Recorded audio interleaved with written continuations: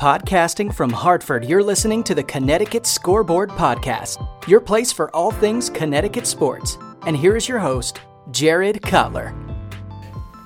Joining me today, we've got Utah State head coach Blake Anderson in advance of UConn's trip out to Utah State. So, Coach, thanks so much for joining me today. Absolutely. Good to be here.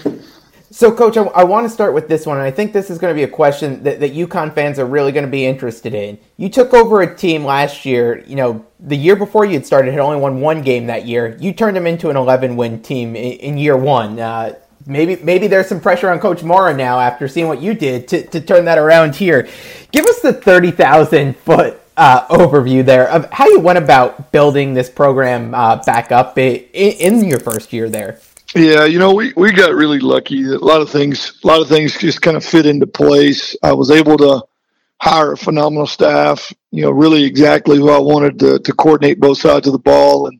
And strength coach was a huge piece to that. I got exactly top of my wish list guy. And so staff came together very well, very quickly with a bunch of people that I thought would fit here in Logan. When we looked at the roster, even though they'd only won one game, as we watched some of the returning players, we felt like we had some guys to work with, but we were able to impact the team in a big way with some transfers that plugged in very nicely. And Logan Bonners to, getting Devin Tompkins out of the transfer portal to Byron Vaughns and the list went on.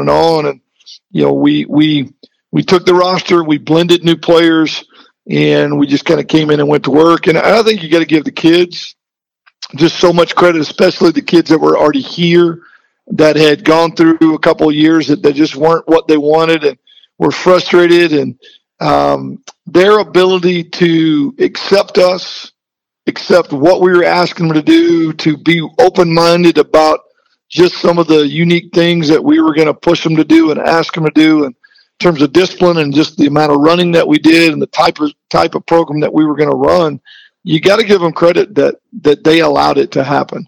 And we looked up, really early in the process, early in the season, and realized we had a very unique group of guys that had come together in a special way, and that there was a chance for us to have a lot of fun. And it obviously exceeded our expectations of what we thought was possible, but you got to give the kids credit for allowing that to be the case. I'm curious because you mentioned blending the roster with some players who were there, plus the transfer portal additions. We've seen the transfer portal, be a big topic in college sports. How would you say that benefited you and your team in rebuilding this Utah State team within a year? Whereas maybe if the transfer portal wasn't as potent or wasn't as big of a thing right now, this might have been a multi-year, more of a rebuild for you guys. Yeah, and it could have taken, obviously, it could have taken longer than one season to get to be that competitive. I mean, nobody really saw that.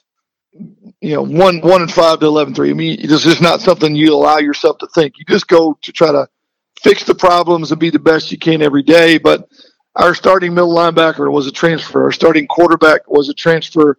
The MVP of the championship game was a transfer.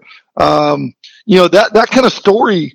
The number one receiver in the country was a kid in the portal that had only played a couple games that it was left the program that we got back out of the portal. So basically, he was a transfer.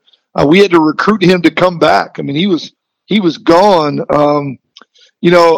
So you clearly impacted our productivity in through bringing in veteran players that could plug in and play free agency type approach, while we allowed some young guys to grow and develop. That'll help us this year and in the future. Without the portal, without the ability to transfer and play immediately, it's something I'm just not sure that's possible. We didn't have the roster intact to go win 11 games without it. It impacted us in huge ways. Now, they had to come in and fit and blend and become part of the family. They couldn't come in and be outsiders. It couldn't have been old versus new. The ability to gel it and create a tight-knit family of guys that cared about each other and wanted to play for each other, that's still the missing piece, because guys are moving all across the country, transfer portal players, free agency is happening. The teams that get it, that figure that piece out, are the teams that are going to be dangerous. the teams that are old versus new and competitive nature in the locker room, I find it hard to believe those teams are going to be very successful. I'm curious how you move from now you've got a team that turned into an 11-win team last year. You obviously had the motivation of the one-win season, that season before. How do you keep this group motivated heading into this season, coming off such a successful year? Well, living up to the standard that those guys set. I mean, that's it. Every day you challenge yourself to, all right, this is possible. This is what it was done. There's no excuses. We've shown what we're capable of. Now it's your turn. In a lot of cases, you're getting to step up into that role. There's a lot of new phases. We hit the transfer portal again in the offseason because we did graduate 16 seniors, and a lot of those guys with heavy productivity. Several of those guys still playing at the NFL level now. So we're really attacking the same problem with just even higher expectations. There were no expectations this time last year. I mean, nobody expected anything. Now you go into it with a ton of expectations, super high, through the roof, and so that's the motivation. Luckily, they got to see up close and personal how Devin Tompkins worked every day, how Nick Henninger worked every day, what it looked like when Brandon Bowling and Derek Wright went to work every day, what it's supposed to look like. And so we at least have a visual reference of what the work ethic looked like, and then also what potentially the payoff can be if you commit to that level. You've now had spring and fall ball in the books and ready to start the season. What's impressed you most about your team so far that you've seen from them in this offseason leading up to this opening game here? Well, their willingness to work, their capacity for work. I have, in the past as a head coach, there's been days I've had to blow the whistle, send them back in the building, and they said, guys, y'all didn't come to work today. I mean, I've had that happen in the past. I have not had that happen at all this season with this group. I didn't have it last year. Not one time did I have to reset practice, tell them that the work ethic is not good enough. And that is something that I've had to do before. And so their capacity, their willingness to come every day to work has been number one. That's really what I ask of them. Just come and bring us energy so that we can work. And then number two, I would say, because we did lose 16 seniors and we did lose some super high productivity in both areas, our new guys, our transfer guys that we did bring in, don't look like new guys. There's not a gap. You don't see new players, old players. You just see a team, a group of guys, a family. Very similar to what we went through last year. Now we got to go out and play, but I've been pleased with how hard they work, and I've been pleased with how the roster has accepted the additions that we brought in. Some of those guys competing for their jobs, and that's not easy to ask a guy on the roster, a young guy wanting to get on the field, and you bring in a veteran player, an older player, to come in and compete for that job. It's not easy just to assume that that's going to go well. And I've been really pleased with how this team has come together already early in the process. In talking about some of those departures that you've had, I know a lot of the productivity that you talked about came from the receivers, and you bring in some new receivers. How big is it to have a quarterback like Logan Bonner, who's consistent? He's been with you for a while. And what does he add and help bring these new guys into the offense for you? Well, you get a guy for 7 years, there's a level of maturity that you just don't normally have. I don't know how many guys have played 7 years of college ball. It's unique with COVID and with an injury. It just happens to be the situation that we're in, and we're fortunate. He's so mature. He knows what we're wanting to do. He works at a super high level. I think it's a level of confidence and calmness that he brings to the guys around him.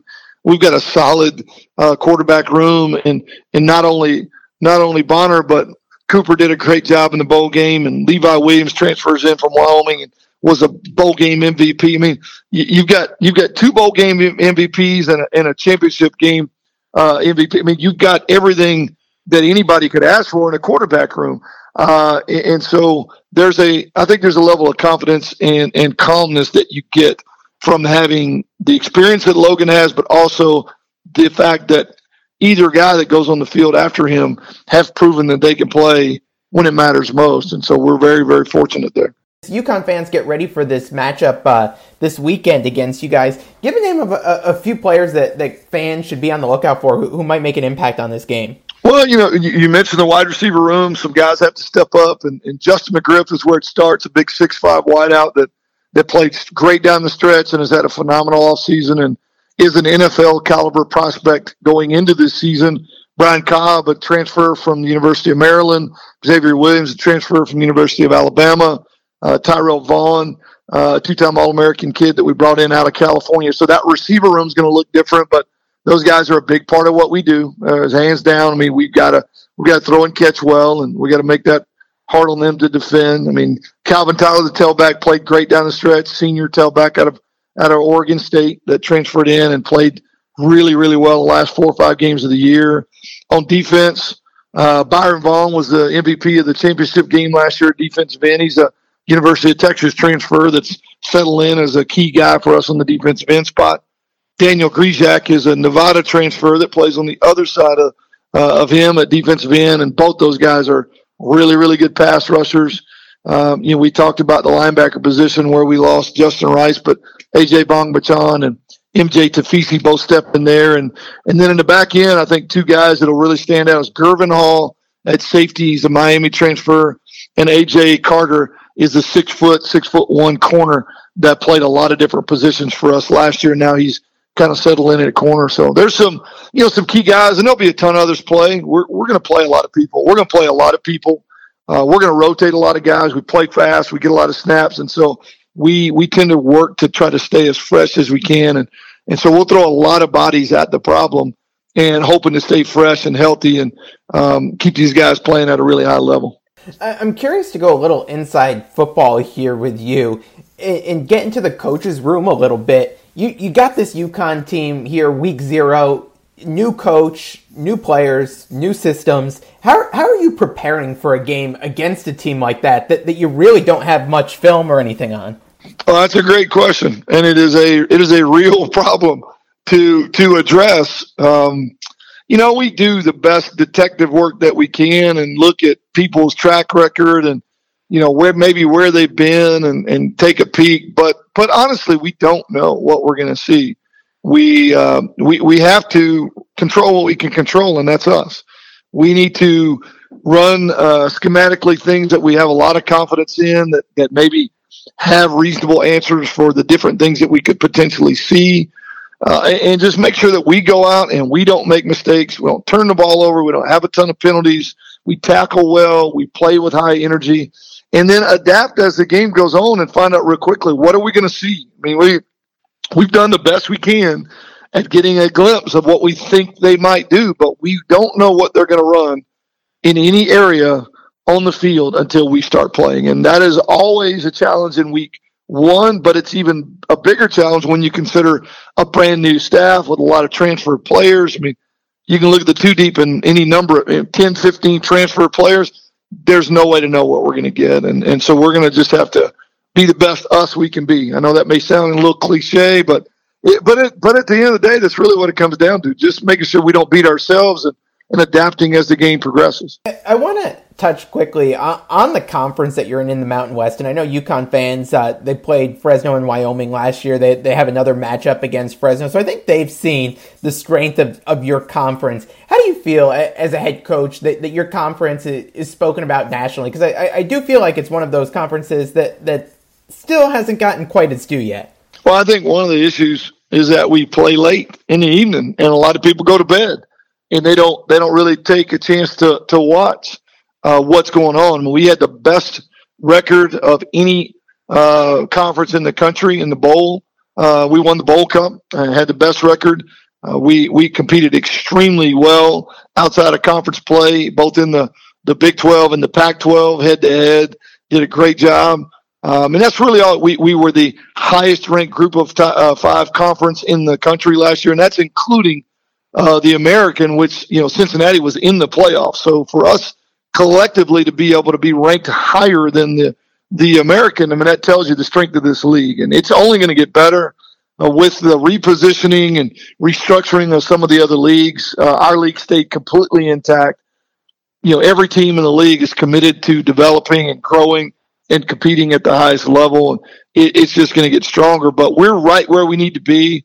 I don't think the league gets quite as much credit as it should. But I do believe that has to do with us kicking off some games at 9 p.m. on the West Coast when people have gone to bed. They're not going to stay up and watch. So they're missing some really, really good football by doing that. And so we just got to keep playing well out of conference and crossing conference lines and being competitive at a high level. And I think we'll get more and more looks this way. And we've got a handful of teams getting top 25 votes, including us. Right now, I think we've got 4 or 5 teams already getting votes, and that's the way we need it to be, and that's what we're all working for. I'll wrap with this one, Coach. I know you mentioned some of the TV times and things like that. How big is it for your program to have a spotlight on it here, week 0? It's going to be a nationally televised game. How big of an opportunity is this for you and your program? Well, it's huge for us. It's huge for the league. We, week 0, there's only a handful of games played. Everybody's kind of foaming at the mouth for college ball, and so there'll be a ton of eyes on that particular game that might have not normally watched it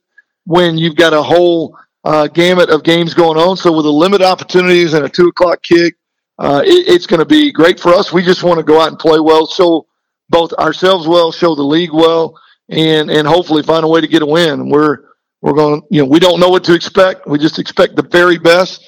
We just assume that if we can go from 1-5 to 11-3, so can UConn, and we don't want to get caught sleeping on a team that can come in and beat us right here at home. So I think it's a great opportunity, and hopefully we'll take the chances and going out and make the most of it.